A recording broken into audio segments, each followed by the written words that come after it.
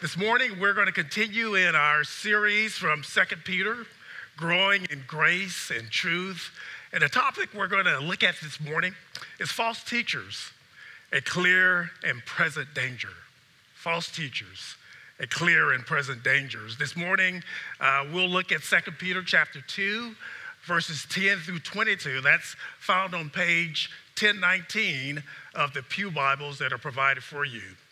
Let me just briefly look back over the last couple weeks as we've taken a look at the closing verses of chapter 1 and the opening verses of chapter 2. A couple weeks ago, Pastor Sam left us with a 4-point challenge as we looked at the end of chapter 1, 4 points that look at the authority of the scripture in our lives. Pastor Sam left these 4 points. Number 1, the supremacy of Scripture, the sufficiency of Scripture. Point 2. Point 3, the saturation of Scripture. And the 4th point was the submission to Scripture. That's one that really resonated with me because at the end of the day, this is a bottom line objective. It's like they like to talk that way in business, a bottom line objective. At the end of the day, we need to live our lives in submission to the truth that God has given to us that's presented in the scripture. So submission to the scripture is a call that we all have, one that we need to all make sure that we pay close attention to. Last week, Pastor Joe covered the introductory verses of chapter 2. He challenged us with the issue of assessing the threat to the church.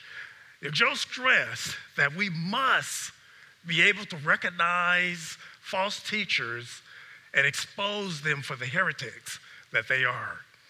Now, between chapter 1 and chapter 2, here lies chapter 1 and chapter 3, lies chapter 2.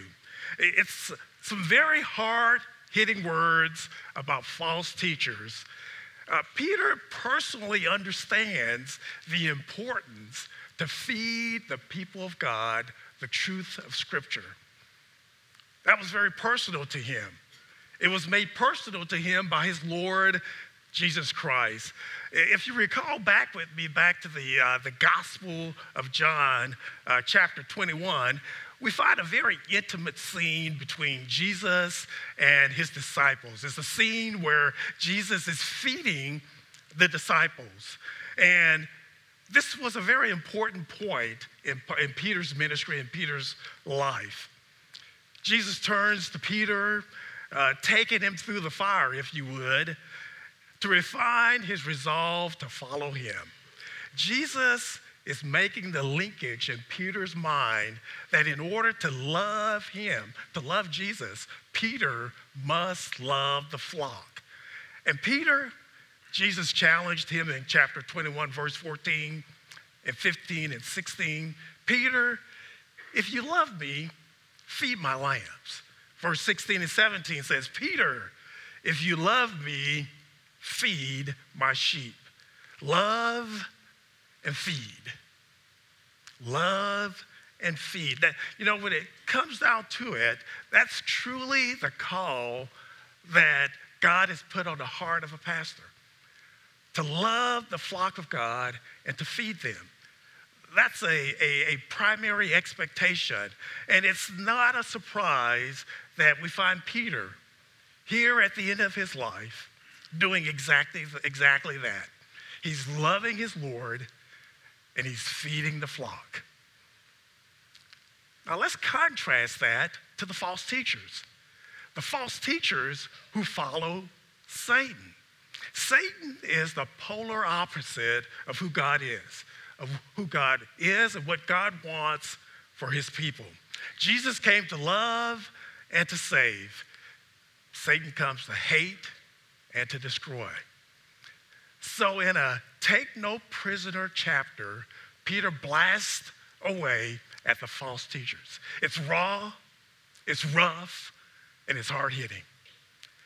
And woe to any believer that does not pay attention to the vivid portrayal given by Peter concerning the nature of false teachers. False teachers hate him. They hate Jesus Christ. False teachers would want to destroy them, destroy the flock of Christ, the body of Christ. And 2 Peter chapter 2 is one of those passages that does not play well. It does not play well in a feel-good gospel culture. And sadly, our church cultures are becoming more and more that way. This is the kind of concern that even the Apostle Paul gave to the young pastor Timothy in 2 Timothy chapter 2. Listen at these words. Listen at these words of warning to Timothy and to the church. Verse 3 of that chapter says, "For the time is coming when people will not endure sound doctrine, but having itching ears, they will accumulate for themselves teachers to suit their own passions, and will turn away from listening to the truth and wander off into myths." Those are the characteristics of a feel-good gospel culture. And the truth of the matter is that's really not the gospel at all. But instead, we need to preach and teach 2 Peter chapter 2 and protect the real gospel, which is food for our souls. And so it's in that tradition that those two great apostles, those two great pastors, that we, your pastors, come to you, the flock of God, to proclaim the truth of the passage we have this morning. So last week, Pastor Joe opened up chapter 2 and from verses 1 through 10. This morning, I'm going to go from verses 10 to verse 22. And again, let me just remind you, Peter's pulling no punches. This is a difficult passage, especially when some parts are difficult to read in a public setting. But the Holy Spirit has given that to us for our learning. And as we get into looking at this closing verses of chapter 2, there's 3 points that I want to pull out this morning. Now, to help us walk through these 3 points, let's just take a look at these verses. I've kind of grouped these verses into 5 groups. I'm going to have those come on the screen here. And it really helps us to look at how false teachers are portrayed in these closing verses. The first group is, who are they? Verses 17 and 19. The second group is, what do they do? Verses 10, 12, 13, 14, 15, and 18 presents that for us. The third group, who are they compared to? Verses 11, 16, 17, and 22. God's disposition towards false teachers, verses 20 and 21, and then what will happen to them, verses 12 and 17. Let's take a look at some of these verses. From the first group, who they are. Listen to who God compares these false teachers to. They are, in verse 17, these are waterless springs and mist driven by a storm. You know, this last week, we've had an awful lot of rain here in East Tennessee. Could you imagine having all of those clouds roll through our area and not one single drop of rain come out of them? Well, that's how these false teachers are. They are waterless springs and mist. They give all the promising of being there to benefit us, but there's nothing good that comes out of them. Verse 17 closes out and says, for them, the gloom of utter darkness has been reserved. What do? Verse 13, suffering wrong as the wage of their wrongdoing, they counted pleasure to revel in the daytime. They are blots and blemishes, reveling in their deceptions while they feast with you. This is the classic example of they'll smile at you and stab you in the back at the same time. Vile blemishes. The third group, who are they compared to? Verse 15, forsaking the right way, they have gone astray. They have followed the way of Balaam, the son of Beor, who loved gain from wrongdoing. And then look at verse 22. What the proverb says has happened to them. The dog returns to its own vomit, and the sow, after washing herself, returns to wallow in the mire. Hard-hitting verses about who false teachers are compared to in Scripture. What is God's disposition towards them? Look at verse 20. For if, after they have escaped the defilements of the world through the knowledge of our Lord and Savior Jesus Christ, they are again entangled in them and overcome, the last state has become worse for them than the first. Then verse 21, for it would have been better for them never to have known the way of righteousness than after knowing it, to turn back from the holy commandment delivered to them. That's how God feels towards them. It would have been better to never have tasted righteousness. And then that last group, what will happen to them? God's very clear about what's going to happen to these false teachers. Verse 12, but these, like irrational animals, creatures of instinct, born to be caught and destroyed, blaspheming about matters of which they are ignorant, will also be destroyed in their destruction. And then verse 17 again, for them the gloom of utter darkness has been reserved. From this very plain reading of Scripture, it should be clear to us about the danger that Peter is presenting. False teachers are squarely in God's crosshair of anger and judgment. So let me be clear with you all this morning. If there are any false teachers among us this morning, would you please stand up and be acknowledged? That's just what I thought. False teachers are nothing but cowards. Hey, don't you wish that it would be that easy that we could just call them out and they would just acknowledge who they are? But sadly, that's just how Satan and his gang operates. They sneak around, pretending they care about the flock of God, but their true motivation is to hate and to destroy. Jesus made it very clear about what he thought about false teachers. The Gospel of John, again, chapter 10, lays out a very clear reading from the mind of Christ about false teachers. He says, beginning in verse 10, that the thief comes only to steal and to kill and to destroy. I come that they may have life and have it more abundantly. I am the good shepherd. The good shepherd lays down his life for the sheep. Verse 12, but he who is a hired hand and not a shepherd, who does not own the sheep, sees the wolf coming and leaves the sheep and flees, because the wolf will snatch them up and scatter them. He flees because he's a hired hand and cares nothing for the sheep.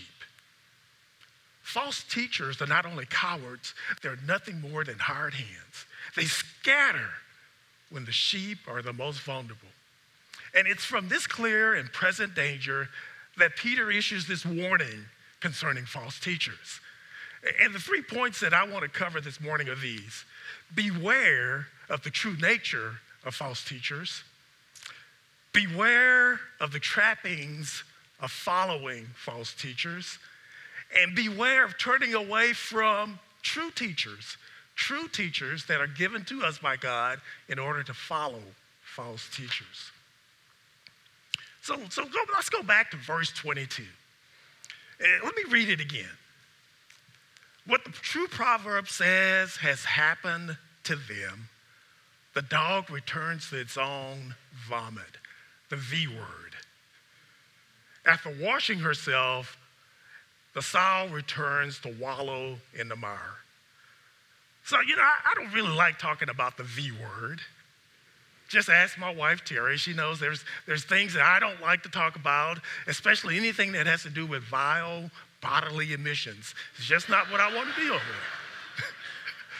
But sometimes the Lord just has a way of getting in your face. And this verse does that for me. It just throws up all over me. Just like the V word. Okay, but in spite of our southern sensibilities, this morning, just hang in there with me just a moment. Why would this analogy be made? A dog returning to the V word.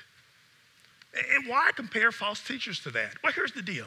And not to give a complete biological description of why dogs do what they do, but here's the essence. The essence of that, within the context of the V, within that vileness, there's bits and pieces of truth. And a dog is willing to lap it all up just to get it because they're thrown off by those bits and pieces of good. Folks, it's all about the packaging. It's all about the packaging. False teachers are very skilled at mixing in just a little bit of truth in an attempt to get you to swallow the entire package of lies. Let me say that again. False teachers are very skilled at mixing in just a little bit of truth in an attempt to get you to swallow the entire package of lies. That's what happened to Adam and Eve in Genesis 3. Satan presented Adam and Eve just a little bit of truth in the midst of a vile package. So captured by what appeared to be good, they swallowed the whole thing. Out of the core of the heart of a false teacher comes the V word that undiscerning believers will lap up if we're not careful. You know, at least with dogs, you can genuinely love and trust them. But when it comes to false teachers, you can never love nor trust a false teacher. In Matthew's gospel, chapter 10, Jesus says, "Do you not see that whatever goes into the mouth goes into the stomach and is expelled? But what comes out of the mouth proceeds from the heart, and that defiles the person. For out of the heart comes evil thoughts, murder, adultery, sexual immorality, theft, false witnesses, and slander. That is what defiles a person."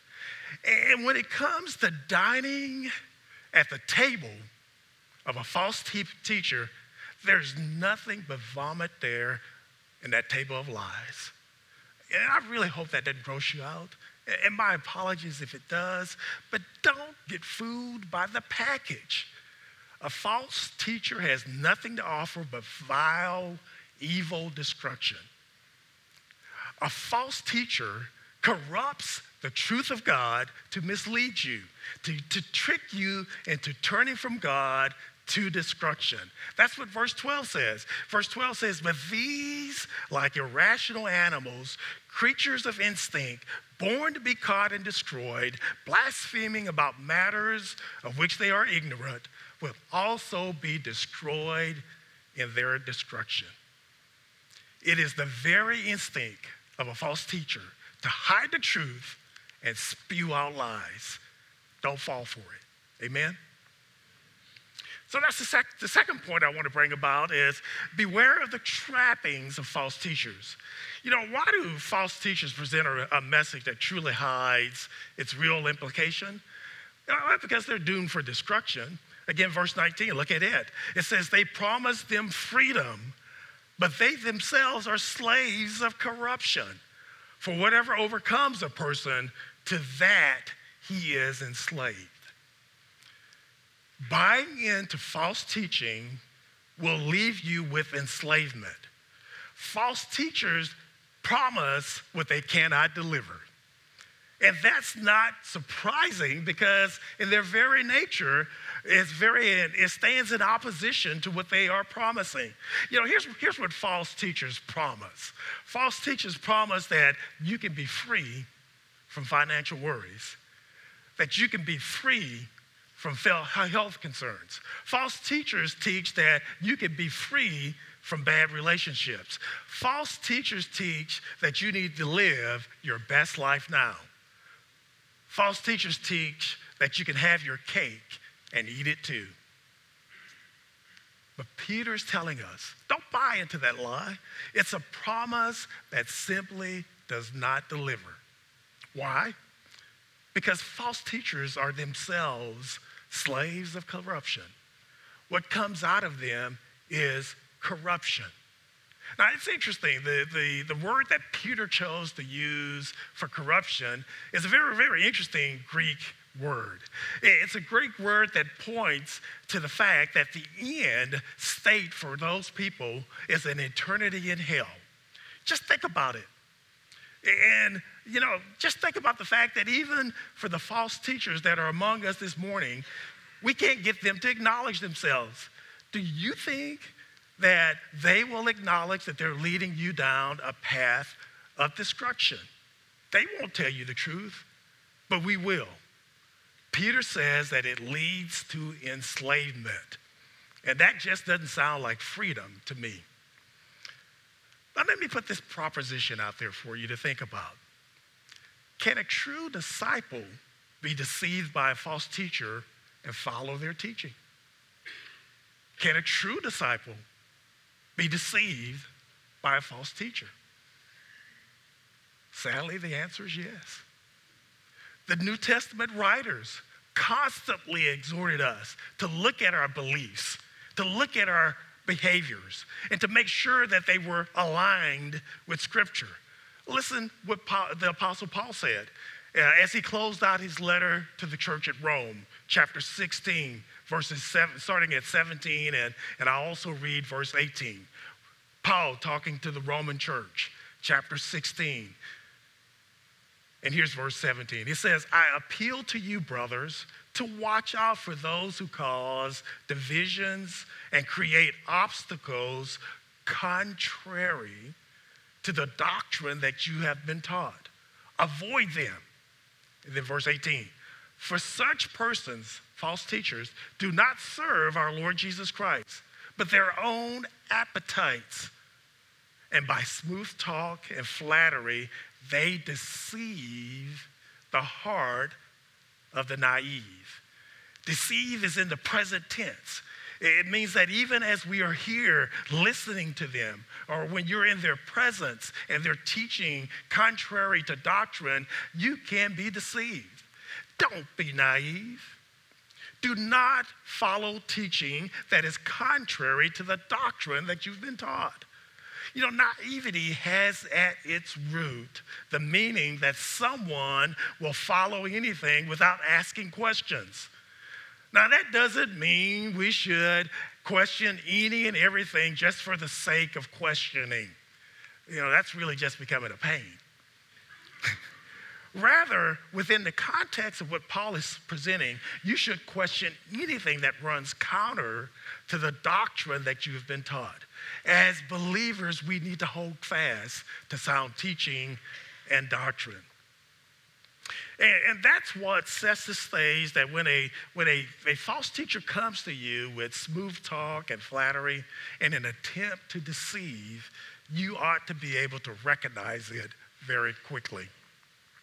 False teachers hate doctrine unless it's their doctrine.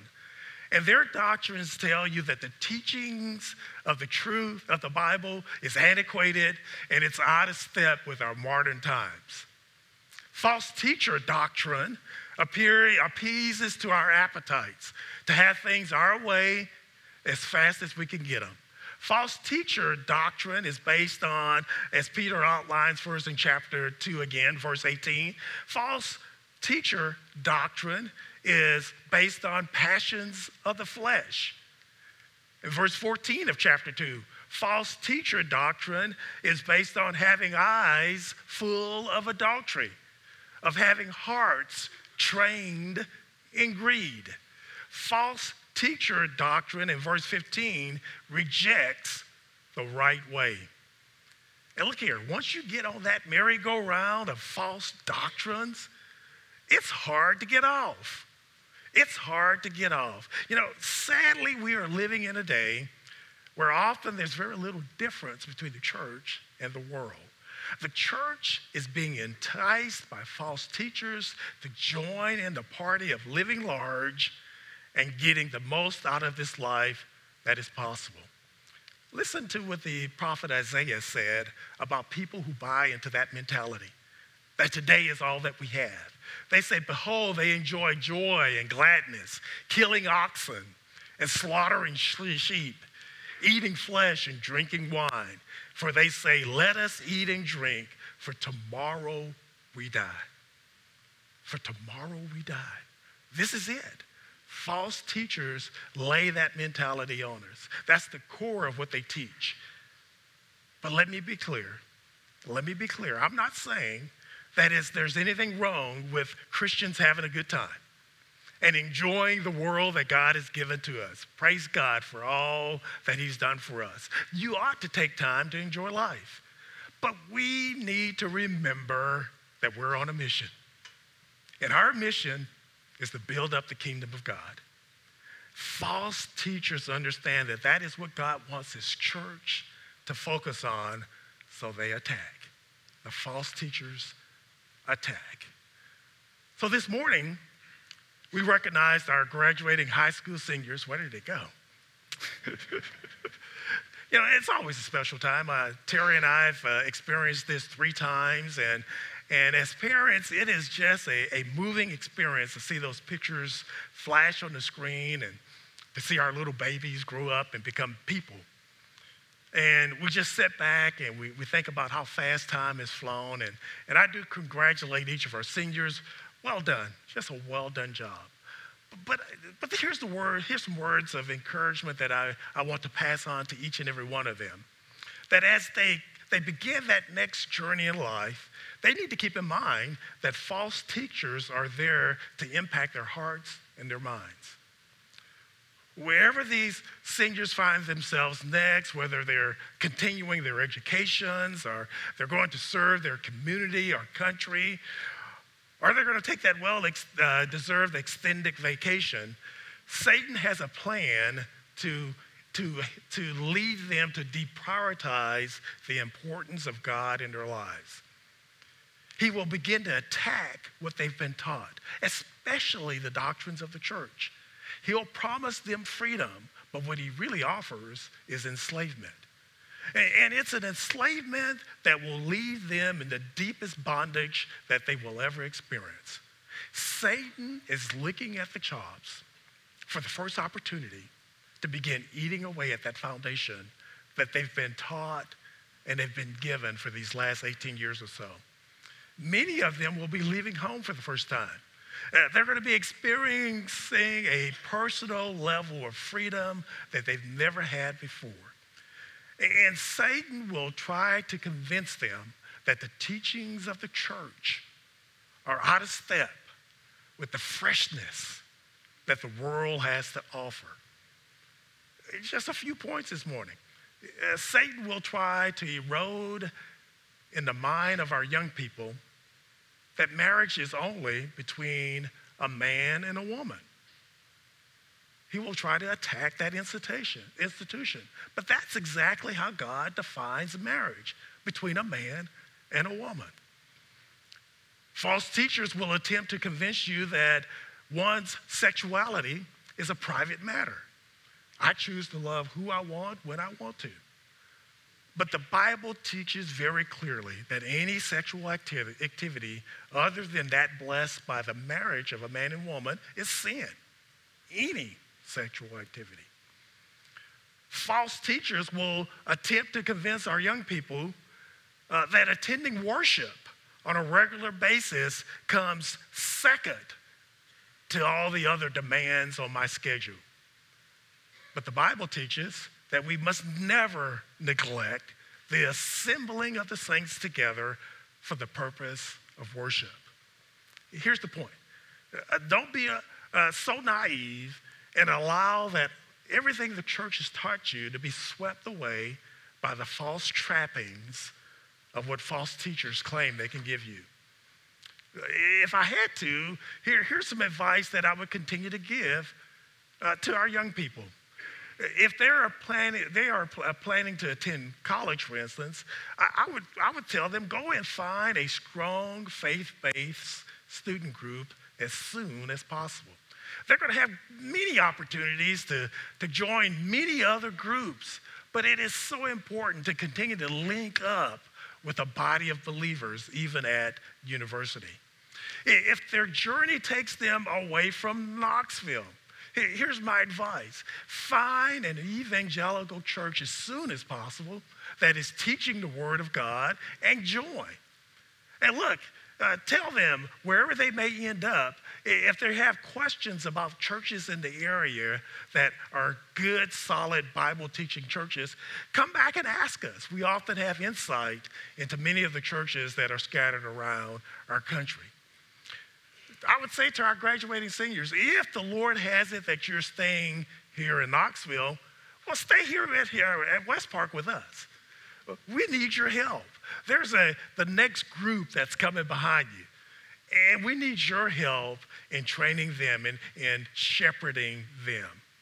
The bottom line is that our young people, our old people as well, we need to continue to understand God's call upon our lives. As believers in Jesus Christ, there's nothing more important than to give the highest level of priority to our relationships with Christ. You know, false teachers will seek to entice you, to entice each of us with the trappings of their false doctrine. Don't fall for it. So that brings me to the third point. We need to be aware of the nature of false teachers, and we need to be aware of the trappings of following false teachers. But we should always be aware of turning away from true teachers, turning away from true teachers to follow false teachers. You know, I presented the fact that when it comes to a false teacher, God has already decided what he's going to do with them. God has already decided what he's going to do with these false teachers. Let me read that again. Verse 20 of chapter 2. For if, after they have escaped the defilements of the world through knowledge of our Lord and Savior Jesus Christ, they are again entangled in them and overcome, the last state has become worse for them than the first. Look at verse 21. For it would have been better for them never to have known the way of righteousness than after knowing it to turn back from the holy commandment delivered to them. False teachers will never be able to claim that they've not heard the truth of God. They cannot stand behind the lie, well, if only someone had told me the truth. That's simply not the case. Instead, the reality is they have rejected the truth. And that is the truth. And, you know, that's what Jesus said would happen anyway, that if we would reject the truth, we would stay in bondage. Whereas if we accept the truth will set us free. You know, in establishing his church, Jesus has determined that the responsibility to ensure that his people are taught well falls to pastors. Pastors don't have to do all the teaching, but they must ensure that what is taught lines up with Scripture. The Bible is very clear that the expectation of pastors must be that they need to ensure that anyone who teaches in God's house, who teaches God's people, must stay true to the truth of Scripture. False teachers will like to erode. Listen to me, church. False teachers would like to erode the authority that pastors have to guide the church of Jesus Christ. False teachers want the sheep to become biting sheep who push back against the authority of pastors to exhort the flock to holiness. Now, I am not saying that pastors are free to teach and do whatever comes to mind. That is plain heresy and runs counter to the teachings of Scripture. listen at what James says in James 3:1. He says, "Not many of you should become teachers, my brothers, for you know that we who teach will be judged with a stricter judgment." Let those words sink in, teachers. You are facing a stricter judgment when you become and take on the role of being a teacher. Like Jesus taught this as well.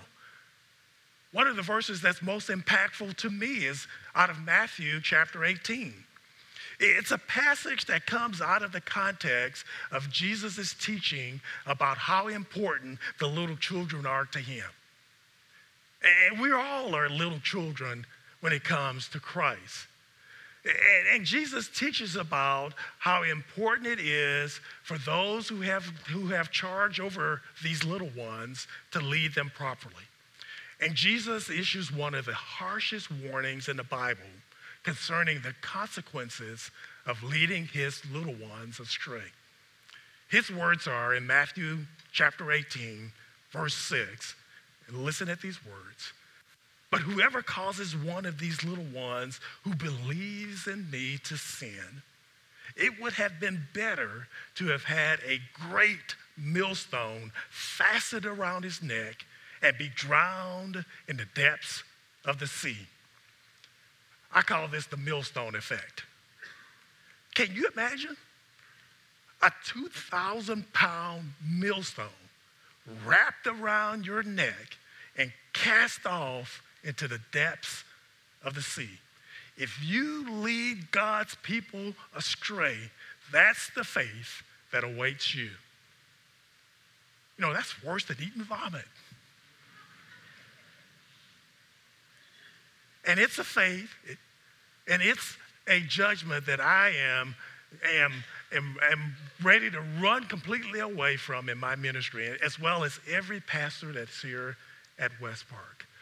Pastors are not free to teach and dream up anything. We must stay with the truth of scriptures. So as I bring this to a conclusion this morning, and we've talked about beware of the truth of false teachers and beware of the trappings of following false teachers and be aware of turning away from true teachers, there is no greater call on Peter's ministry than to handle properly the Word of God. We are challenged to rightly divide the Word of God and to present clear proof that we've done so. We are charged to not be ashamed of what we preach and teach to God's people.